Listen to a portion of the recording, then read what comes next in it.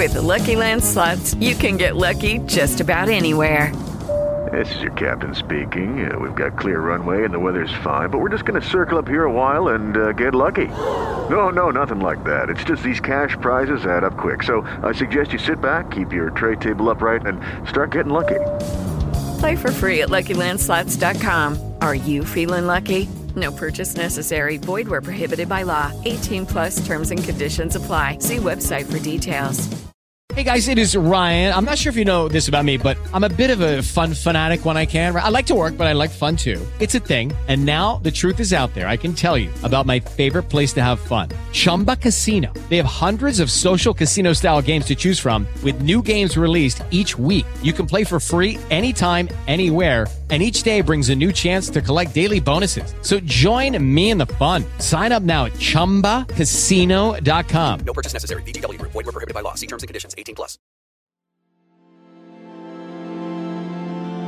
Welcome to Civil Discourse, a podcast where participants are free to share their ideas, empathize with other perspectives, and who intend to advance to a better solution to fix a societal ill.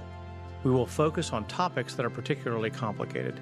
In a time where information is from sources more opinionated than ever, our mission is to find solutions and goals to accelerate the nation's progress with cultural impunity. I'm your host, Todd Furness. Today is our latest episode of Civil Discourse hosted by Todd Furness. I'm really excited to have our guest today. So Peter Brodsky, welcome to the podcast. Thank you so much for joining us. Thank you for having me. So Peter, I want to kind of walk through a little bit about your background. I'd like to kind of set this up from a context perspective and see how your interest in developing Redbird, one of the many things you do, started to take form. You grew up and you went to a very nice school up in the Northeast. Some folks call it Yale. And then somehow you ended up in investment banking and then private equity. Walk us through that journey just a little bit. I grew up in New York City and was very fortunate to grow up in a household with two college educated parents and a corporate attorney as a father who provided a great life for me. I went to a great high school and was lucky to get into Yale. Although I will say that people who didn't go to Yale had a lot more fun in college than I did. And I was a Russian lit major. I really just wanted to major in something that I found interesting. Wasn't really thinking much about my future career. I figured that would fall into place. And after I graduated from college in 1992, I lived in Russia for a year, which was a fascinating time to live there. It was right after the Soviet Union had ended and all of the effects of Gorbachev's opening of society were in full effect. And I really wanted at the time to do something that used my Russian language skills. I loved being over there. I met a lot of great people. And the thing I was most interested in was business. And I met an investment banker over there who was doing a lot of business in Russia. And he told me that the way business was done in Russia was so effed up, as he put it, though he didn't say F, that I better go home, quote, to learn how to do it right before you come back here and learn how to do it wrong. There was a lot of corruption at that time in Russia. And so I took his advice. I came home to New York. I got a job at an investment banking training program that I did for 2 years, where they really taught me a ton of what I'd need to know for a career in finance. And at the end of 2 years, I really didn't want to go back to Russia anymore. At that point, it was very chaotic there. There was hyperinflation. It would become a less safe place. And I realized that, being young and single and in your 20s in the US was pretty fun. And so I wanted to stay in the US. I didn't want to stay in banking, and I ended up getting a job in Dallas at a private equity firm. So I moved here in 1995 at the age of 24.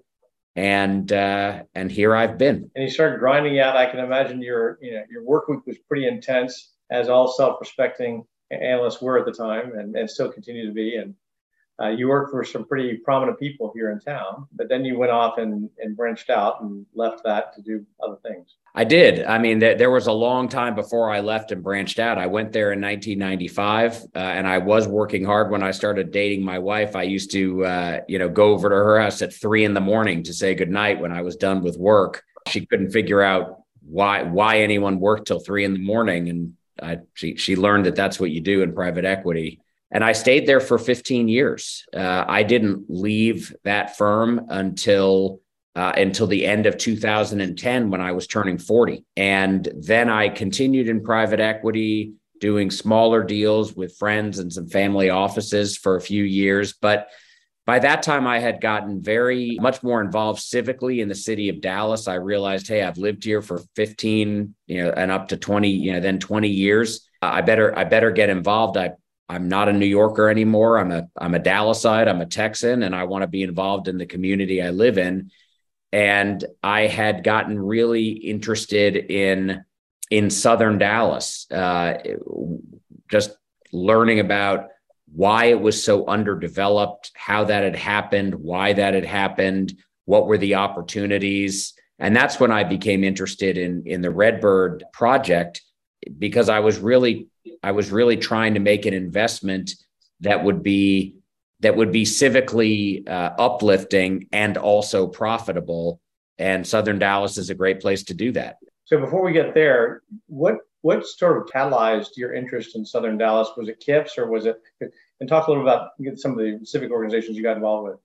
Yeah. So the key turning point for me was with a program called Leadership Dallas, which is a program sponsored by the Dallas Regional Chamber of Commerce. Every year, 50 younger leaders of the city or aspiring leaders of the city will get together. We got together once a month for 9 months and spent that day each month learning about a different part of the city. It's a fantastic opportunity to learn about the community we live in. And it was there that I discovered that there was this whole other half of the city that I had never been to, never been exposed to, had really been sort of taught to disregard, but that I found to be full of opportunity and really not to match the stereotypes that I had been hearing about it.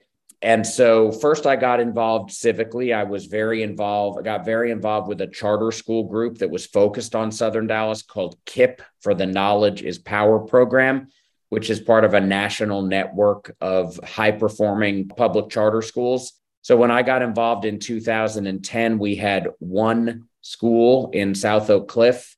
This morning, I went to the ribbon cutting for our 8th school, which is a high school serving the Pleasant Grove community, although actually located in Balch Springs. And we now educate over 3,000 kids with a really high quality public free education. So I'm very passionate about that. And I learned a lot about Southern Dallas through that. And then I've gone on to do a series of other civic projects in Southern Dallas that have only confirmed and affirmed the interest I have in the area and the deep feeling that it's an area that is misunderstood and really deeply underestimated by the rest of Dallas because of a pretty ugly racial history that our city has that caused it to become so underdeveloped.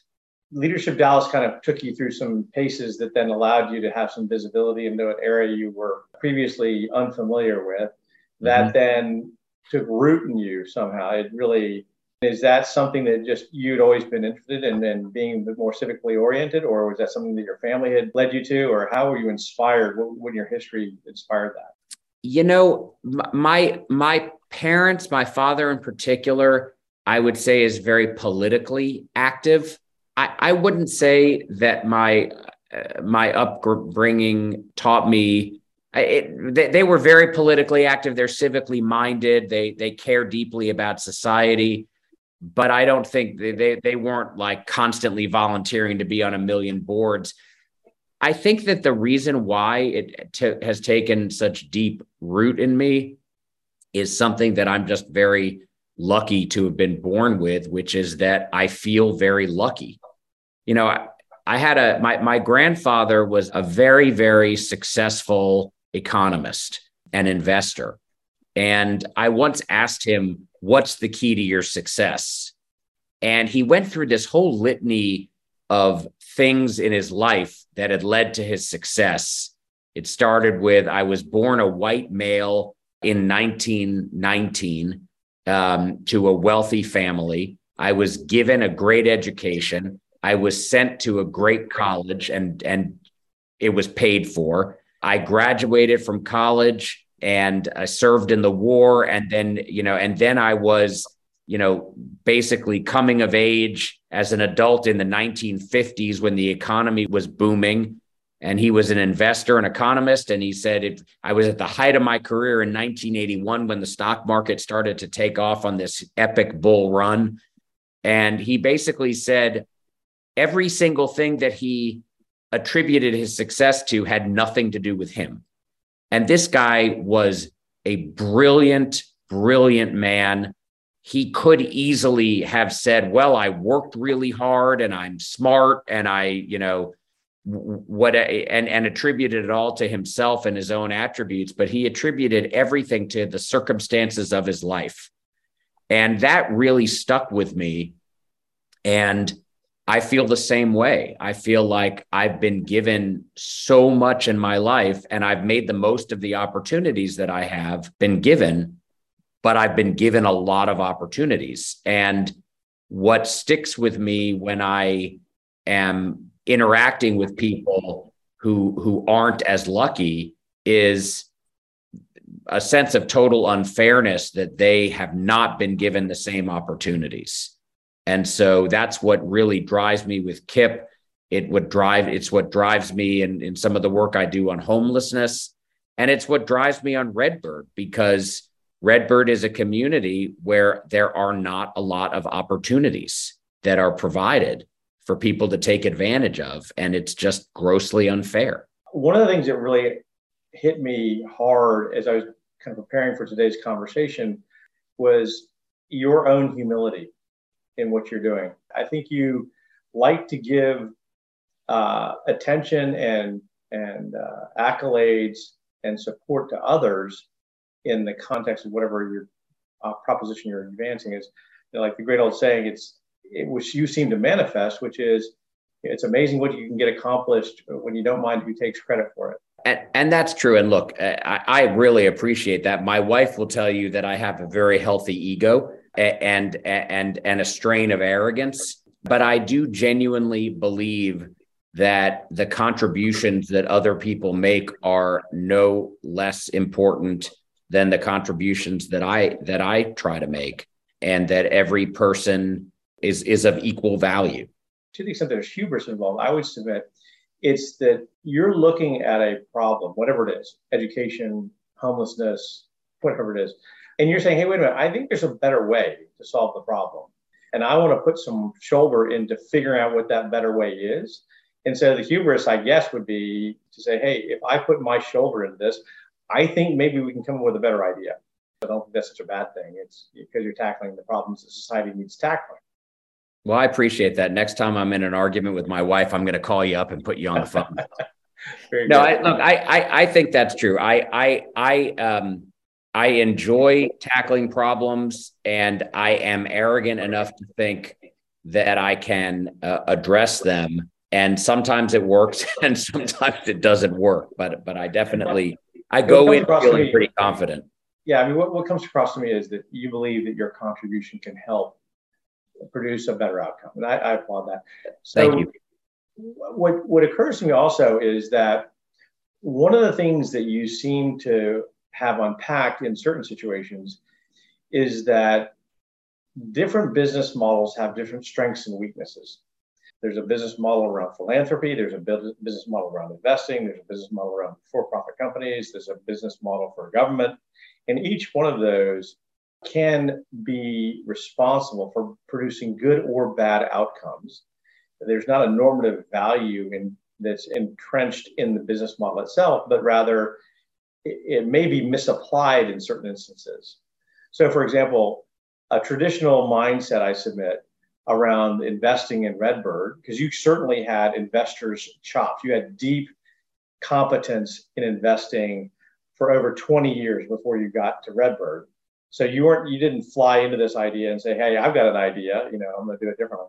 You had, a lot of roots and a lot of anchoring in fundamentals. And then you came in and said, hey, wait a minute, I, the investor, have to look at Redbird differently in order to solve the problem. And a pure returns focused mentality would not have worked because your timeline would have been different, right? So this is, forgive me for saying this, I perceive, right there wrongly, that you looked at this as an intergenerational thing. This isn't something you're going to make a buck on in a 3 to 5 year investment period, but rather something that's going to take longer, but the fruits of which will affect generations to come. So let me kind of pause there and see if I've got it, at least gotten it directionally correct. Directionally. So here's what I'd say. This is a purely for-profit investment. The one nod I'd say to the fact that it also has a civic goal, it is the time period. This cannot be done in 3 to 5 years. I hope it's not intergenerational. I mean, I hope that within my lifetime there's a tangible return. No, I meant that the impact will be intergenerational. Well, I certainly hope so. I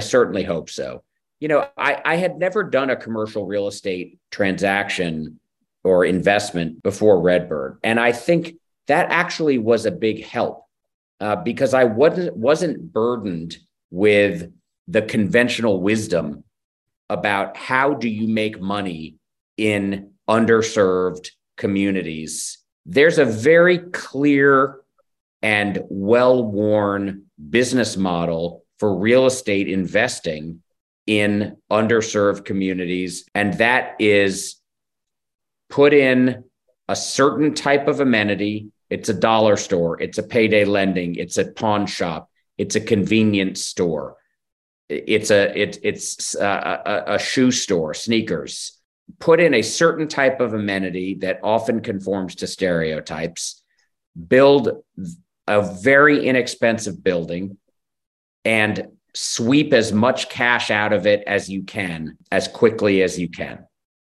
And people have made a lot of money doing that, but it's so negative for the community. And it is so disrespectful and devaluing of the people who live in that community.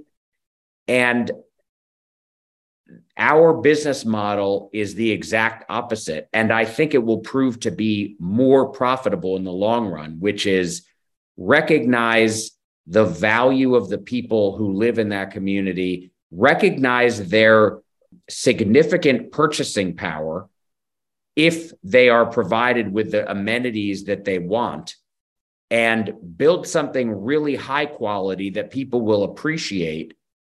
And ultimately, it'll be more of a thriving community. And so that's really what we're trying to do. And it's working. So like I said, you took a different view about the business model and you changed it to conform to what you envisioned. How did you reach that conclusion? Tell me how because I got to believe that you went through 20 steps and 20 brick walls before you got there, at least. I mean, you didn't just kind of wake up and said, now that I've figured out I'm going to go invest in Redbird, I'm going to change the business model and here's how it's going to work. Well, I'll tell you what, the original idea is still the same North Star, which is high quality. The original idea came about because I was spending a lot of time in Southern Dallas. I was meeting a lot of people from various communities in Southern Dallas. And yes, there's a lot of poverty in Southern Dallas, but there's also a lot of solidly middle class and upper middle class people who live in Southern Dallas, and they don't have anywhere good to spend their money. So I saw it firsthand because I was spending a lot of time in Southern Dallas and I wanted to go get a salad for lunch and I couldn't get a salad anywhere. It started with a very simple idea that this was a misunderstood marketplace and there was a supply-demand imbalance. There was a demand for high quality amenities and there was no supply. What has evolved over the last 7 years, because we have hit brick walls, is what the definition of amenity is. It started out with a place to get lunch or a place to go shopping. But what I learned and my whole team learned over the course of talking to the community and understanding the market better is that unfortunately in Southern Dallas, there is not a type of amenity that isn't lacking. So now we're defining amenity as retail and restaurant and medical facilities and office space and Class A apartments and family-oriented entertainment and outdoor space and apartments and hotels. There's a lot of things that are needed, and there's a lot of things that are desired. And that's actually played to our strength because over the course of the last 7 years, retail has gone more and more and more online. And there's no way we could refill a mall with retail stores. I don't care where you are. And so now we're able to convert a lot of those buildings into those other amenities. So it has evolved, but the sort of underlying philosophy really has never changed. And that is, this is a community that desires, deserves, and can afford high quality amenities. And we're going to provide them. And then they are going to patronize those amenities. But you started that discussion, you started that line of thinking just now with a focus on respect and value of the individual in the community. In other words, you didn't start with their socioeconomic or demographic profile. You started with respect and value of the human. And that to me was different. That sends a different message. It's true. And look, Redbird happens to be a community that has quite a bit of purchasing power. And in the surrounding areas, there are $500,000 homes, 2 miles from Redbird. So, but even if we were doing this sort of development in Fair Park, which has much, much different demographics and is a significantly poorer community, there's still a way to provide amenities in a way that is respectful and sort of acknowledges the human dignity of the people using those amenities. And I don't think that's done enough. And this is where I'm calling you out. I think that's, I'm telling you, that makes you different. Well, it may, but it's also good business because people want to patronize businesses that make them feel good. When you go to a restaurant, if it has a crappy decor, you don't want to be there. Neither does anyone else. Well, and this kind of goes back to this. There are two flavors of investing that have gotten a lot of traction in the last 30 or so years. One is the broadly described conscious capitalism, and the other is impact investing. And I think you can make a claim to either one of those, but the words you're using, I think, are important. And I think it's important for me to draw that out for you and acknowledge it, because I think it needs to be more frequent and more familiar in the communities that we're all trying to do work in. Because I think it's especially, you and I are two white guys talking about this problem in a largely African-American community, right? I mean, you have to approach this differently. That's right. And look, the only place where the only reason why I'm being at all argumentative is because I think it is a false narrative to say, and I'm not saying you're saying this, but many do, that in order to make an impact investment, that there's an implied sacrifice of returns. Right. And I don't believe that's the case. Right. I believe that you can make just as good returns, if not better, by doing things differently. Because ultimately,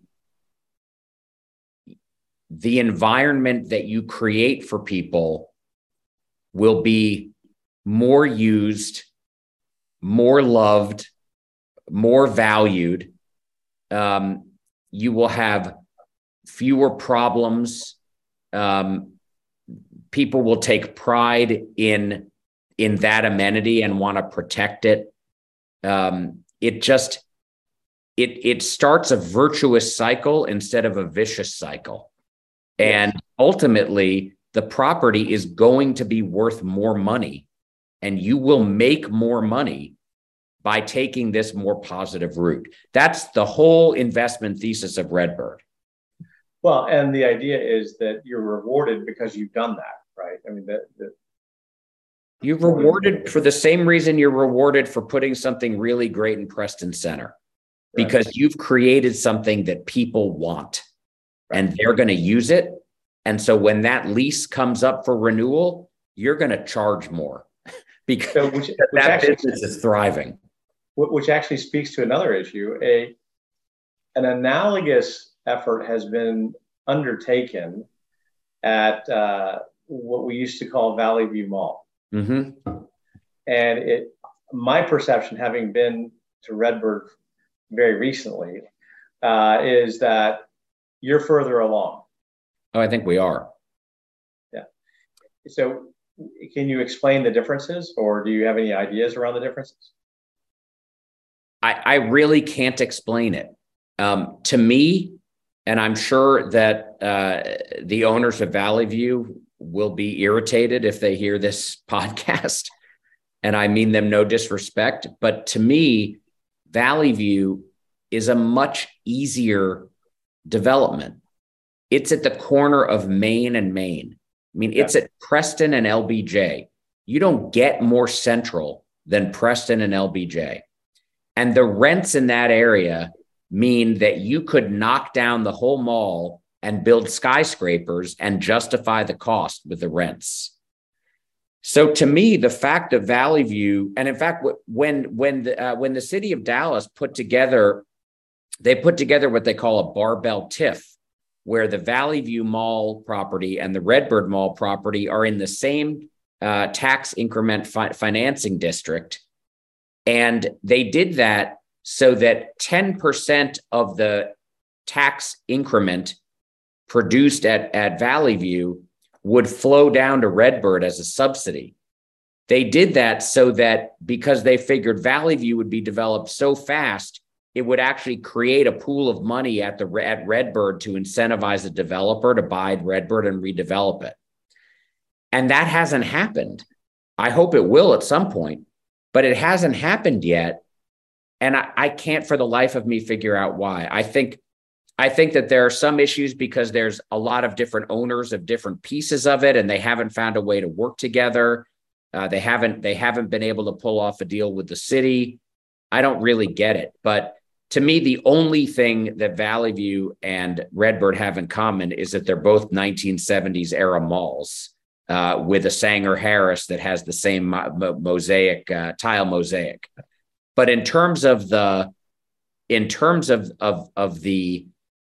obstacles to development, nobody is going to think twice about putting a high quality amenity at Preston and LBJ.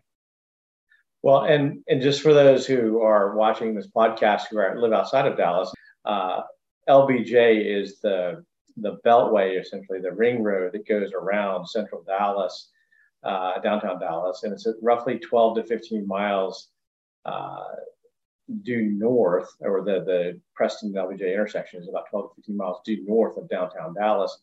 And you're about 11 to 12 miles due south of downtown Dallas. Is that about right? Yeah, and we're also on the LBJ loop. We're just at the southern end of it. Almost exactly due south. So it's an interesting study in what seems to be working and what seems not to be working. And I think, one of the things you mentioned earlier just now is this notion that there's so many amenities that are needed in the area that, pretty much anything works. I don't want to underemphasize that right now. And I was down there, of course, for the C.D. Roman naming, and then you've got Children's down there, and you've got UT Southwestern down there. Talk a little bit about how you started having a vision around bringing healthcare facilities down there, and what that journey was like. The need for healthcare in the area was obvious. or became obvious quickly. I mean, if you think about the number of hospitals that are in North Dallas, you got Medical City, THR, Baylor, Parkland, Parkland Children's, UT Southwestern. In Southern Dallas, you've got one hospital, Methodist. That's it in the whole city. And Southern Dallas is larger physically than North Dallas and has about 40% of the whole population, and North Dallas has 60. So it's shocking. And the health outcomes, I mean, there's a zip code in Southern Dallas, 75215, which is South Dallas Fair Park, where the life expectancy is 24 years less than 75205, which is Highland Park. That's crazy. Yeah, 90 versus 66. Unbelievably unacceptable. And that was, Commissioner John Wiley Price, who made some remarks at that presentation at CV Roman, was pointing that out. The other thing he pointed out that I thought was astonishing, which also feeds in the need to have healthcare at Redbird or another location down there, was the transportation constraint. Mm-hmm. He said that 43% of the people living in Southern Dallas are transportation constrained.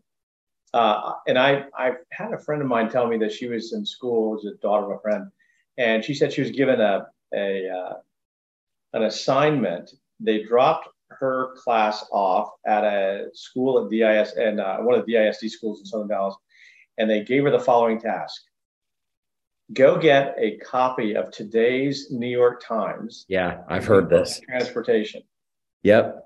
It was unbelievable. It took them, 2 hours, something like that each way. It was just ridiculous. Crazy.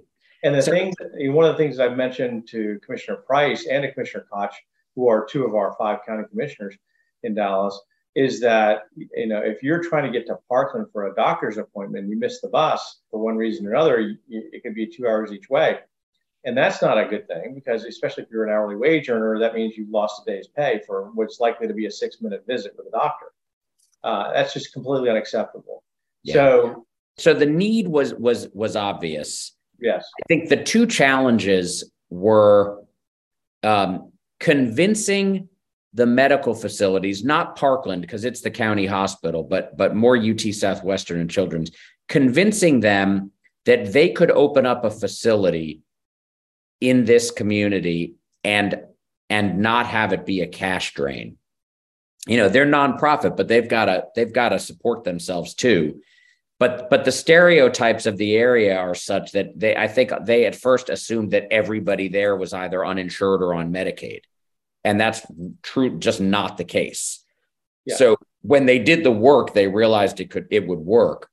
And then the last thing was just convincing that, or having the idea and then convincing them that it would be a great idea for them to open up a clinic in an old Sears building. And that idea came from a guy who worked on the project at the beginning, named Frank Mialopoulos. He's a real estate developer, and he had converted most of a mall in Nashville into a Vanderbilt Medical Center facility, 500,000 square feet. And so he basically said, this is a great use for a big building. It converts beautifully into medical clinics. And so that's where the idea came from. And then we had to convince the medical facilities of those two things. One is that they could make a profit there or break even. And two was, I know it doesn't look like it, but this Sears building is going to be an absolutely spectacular state-of-the-art medical facility, which it now is. I can affirm that. Having been there, it is fantastic. You have done a really nice job, as have your architects and everybody else involved. Thank you. What do you see as ongoing challenges? I mean, that are to the next phases of your development coming down the pike. I mean, you're at a certain place right now. I know you have a vision for more things to occur on the campus. What do you see as the challenges associated with getting to the next stage? Or are there just time and money? I would say there are two challenges. One it would be a challenge irrespective of the environment, and one is particular to the environment we're in. So the one that's particular to the environment we're in is just we're in an inflationary environment and a high interest rate environment. And the two of those things together is a nightmare because, rents aren't necessarily coming up, but construction costs and costs of build and costs of financing are way up. And so deals don't make sense. So I think we'll probably be taking a pause for a while until something changes. Either the rents come up or the interest rates come down or the construction costs come back down, because right now deals just don't pencil. That's the environmental issue. The other big issue that remains is the issue that's really been from day one, which is that providers of high quality amenities, either companies that need office space or retailers or restaurateurs, there is an incredible skepticism about the idea that a predominantly African-American community is the right place for them to put their amenity. We get a lot of, I don't think that's our demographic, or, there's so much crime there, our security costs would be too high, it would ruin our margins. Or I don't really think most of our employees want to drive there.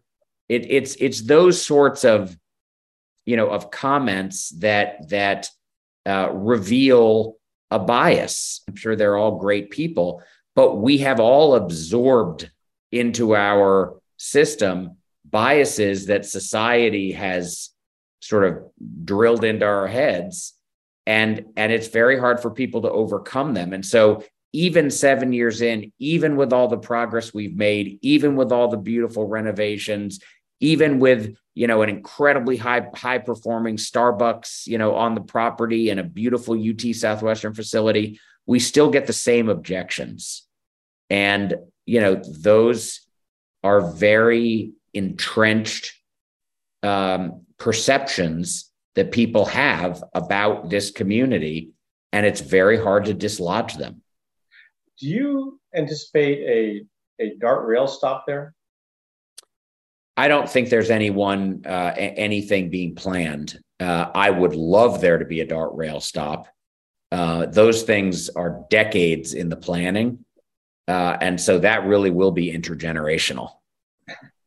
How far are you from the nearest DART rail stop? We are about 5 miles from UNT Dallas, just straight across Camp Wisdom. And they have improved the bus route from UNT Dallas to Redbird.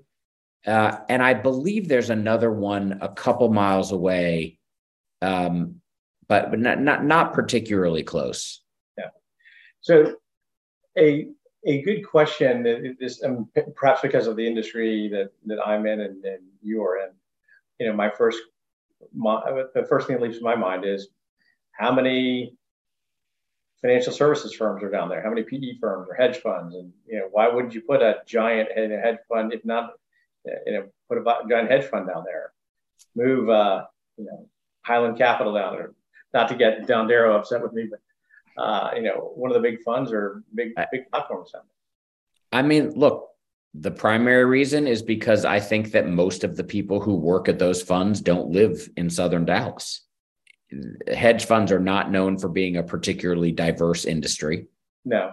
And so, I'd love it, but that'd be a pretty hard sell. What I'm going for is, hey, JP Morgan or AT&T or Bank of America or Comerica or Toyota or American Airlines or Southwest Airlines or Kimberly-Clark, why don't you put some of your back office here? Well, that's what I was leading to. Goldman is putting, they're putting 5,000 people into Central Dallas, right next to the Victory. Oh, they're on the list. Yeah. And I'm not expecting the C-suite in 10 years. Maybe the C-suite will be coming there. There is a workforce around Redbird that is highly educated. And within a 20-minute drive, you've got Waxahachie, Red Oak, Cedar Hill, Duncanville, DeSoto, Lancaster, Grand Prairie, Arlington, and Oak Cliff. And there are people who live in all those communities that could easily work at the legal department, the IT department, the accounting department, the HR department, the finance department of all of these major companies. And that's really what we're looking for. So a necessary corollary to that is infrastructure. And by that, I'm not talking about necessarily roads and water and other utilities. I'm talking about broadband. Do you have good fiber, into the facility? And absolutely. Could you put a data center there? I don't want a data center there. I'm trying to populate the site with people, and data centers employ about like 10 people. Yeah. So it's that's that might be a use for the land, but it's not my use for the land, because we're trying to create a synergistic community where the people who work there during lunch get hungry and want to go to a restaurant. Right. And therefore, restaurants will have a lunch business and a dinner business. And so there can be places for people to go on date night in the area. Now, my reference to a data center was just a comment on the throughput of the bandwidth. That's all. Oh, we've got an AT&T fiber right to our building. Okay. There's no infrastructure limitations. I mean, we have a 90,000 square foot, state-of-the-art call center at the mall.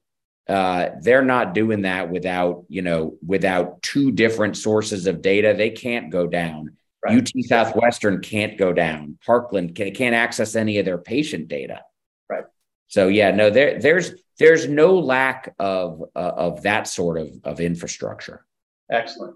Now, the other thing that you and I discussed at one point in the past was that Southern Dallas has something like 5% of the office space in Dallas County.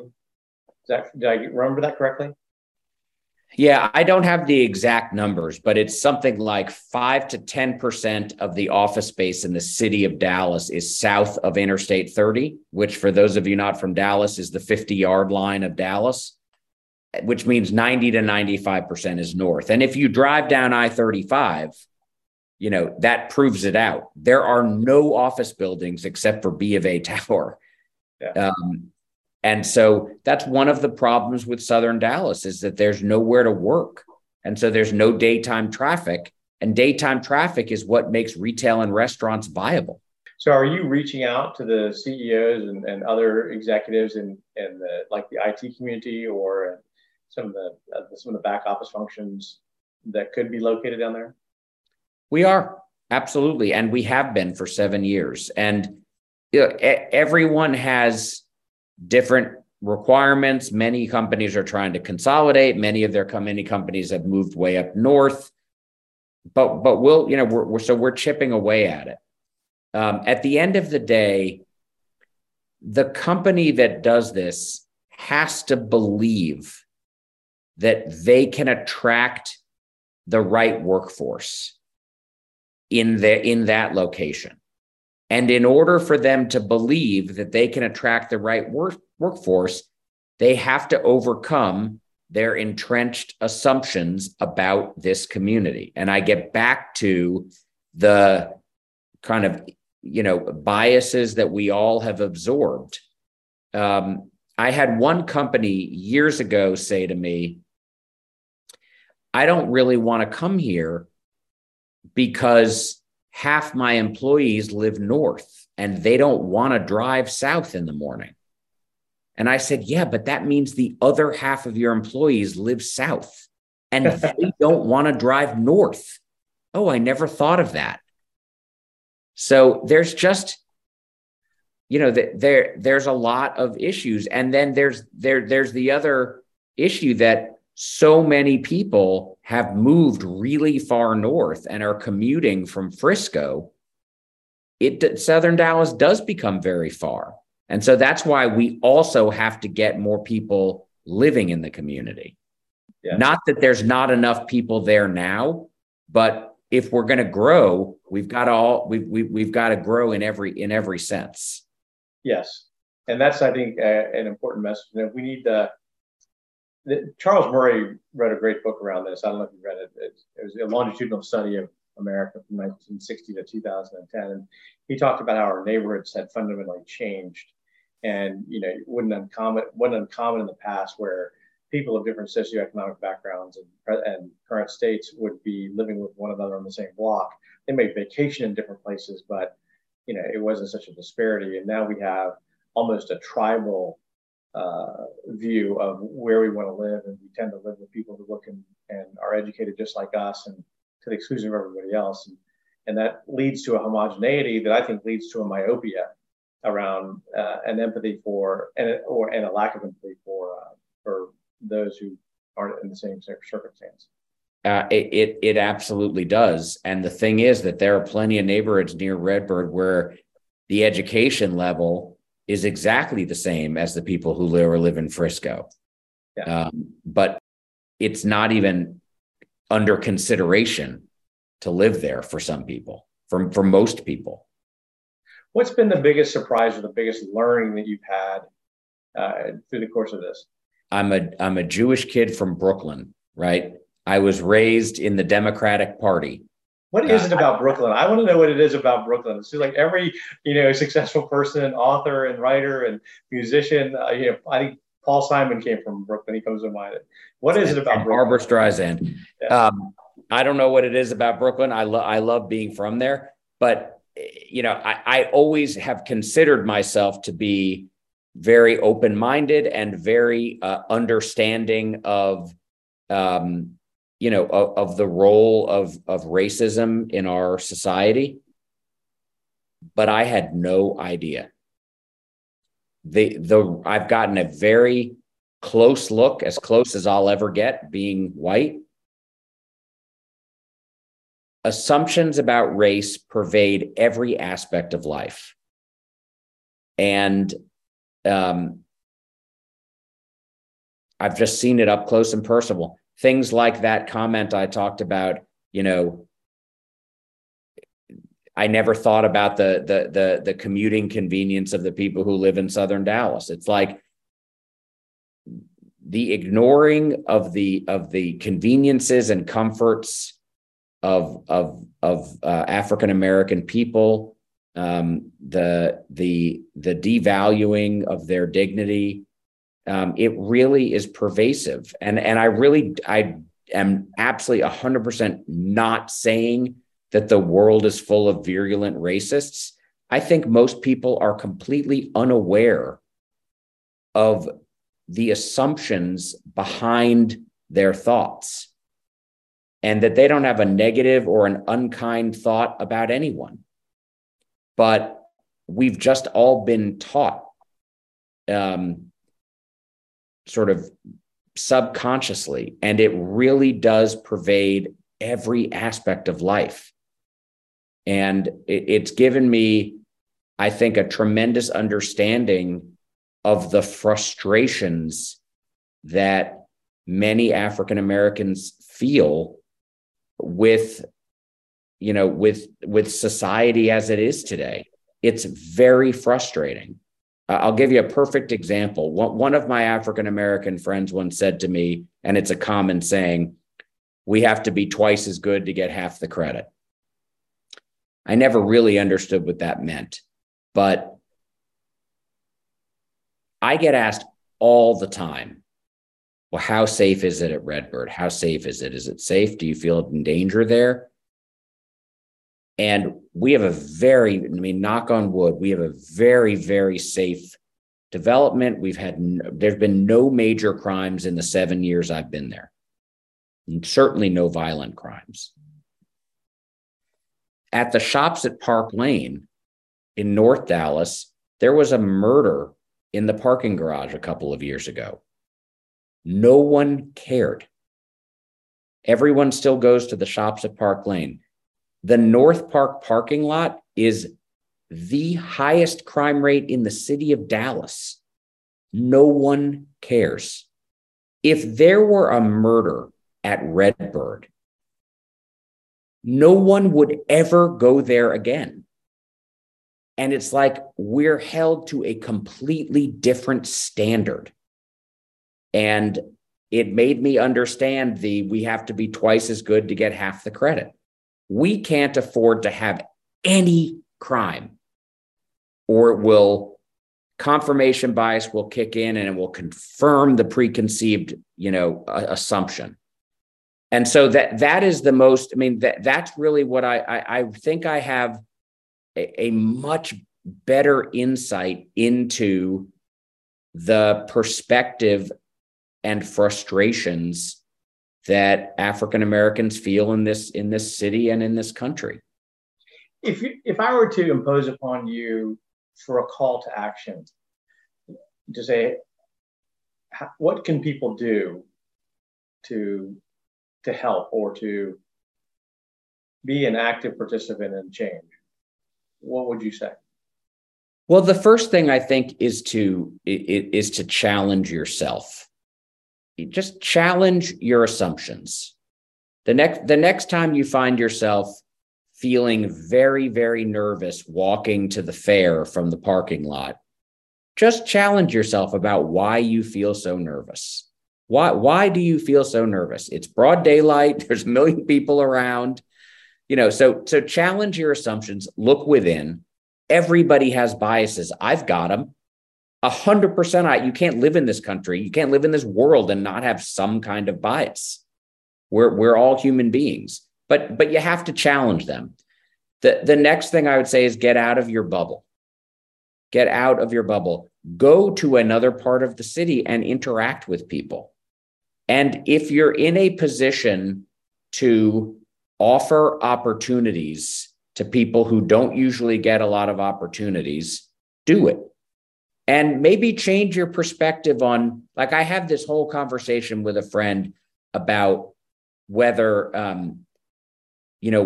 colleges have, dumbed down what it means to be qualified to go to a great college.